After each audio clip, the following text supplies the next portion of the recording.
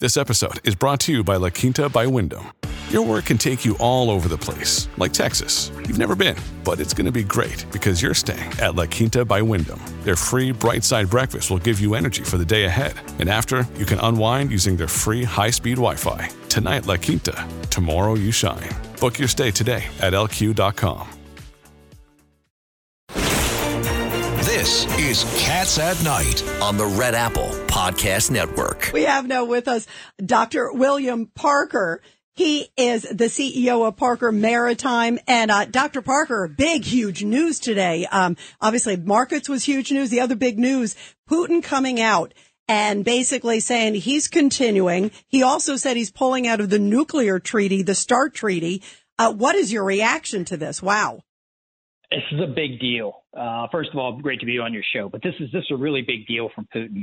When you look at it, first of all, this war could have been prevented in the first place, but we can talk about that later if you want to. Yeah, but by the way, for sure, but go ahead. Yeah. It provides verifiable limits on all Russian deployed intercontinental nuclear weapons. That's the bottom line. And it also prevents from anybody doing a test without the other side knowing about it. So there's all kind of inspections, there's all kind of number limits, but at the end of the day, the most important thing is it prevents those missiles from being tested so that the other side isn't confused and inadvertently responds to what they think is an attack on their country.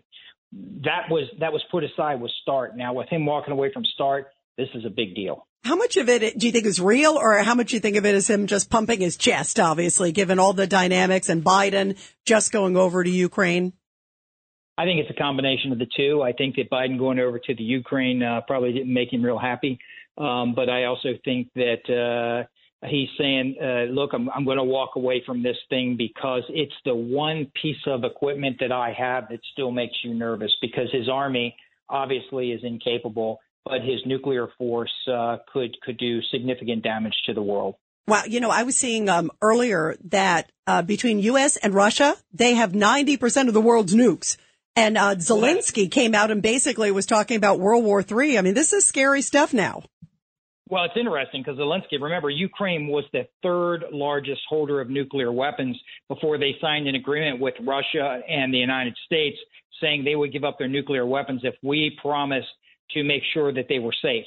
So we signed that agreement under the Clinton administration, and here we are today. But also remember that before START began, this first START treaty in 1980, we had 53,500 nukes between the United States and the former Soviet Union. And so that number is dropped precipitously, and we're down to around 11,300 right now. But does it have away, those numbers go? Mr. Parker, even though it's down to 11,000, does that have the same whack potency? Potency. Yeah, well, you're right, Ms. Cassimatidis, in that. The size of the warheads are increasing. The MIRV capability, the multiple reentry vehicle capability has increased. The complexity, the speed at which they're delivered, now hypersonic weapons, et cetera, increases. But still, that number of nuclear weapons, very difficult to maintain control of knowing where they all are. Much harder to ensure that you know where every nuclear weapon is and one of them doesn't end up in a city near you. As opposed to when that number gets smaller, you have a better chance of controlling those or at least knowing where they all are. Doctor, this is Craig Eaton. So you say there's 11,300 now between the United States and Russia, correct? Correct. But as of 2022, Russia had about 5,400. Okay. I'm sorry, U.S. had 5,400. Russia had 5,900. That's what I wanted to know, what the breakdown was between us and Russia. Okay.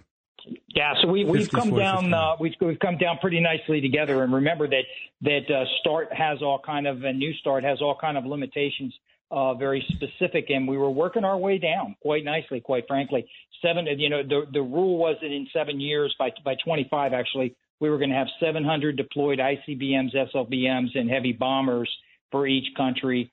About 1,500 total nuclear warheads and about 800 deployed and non-deployed ICBMs and launchers. So those numbers were coming down, and both sides were meeting their numbers.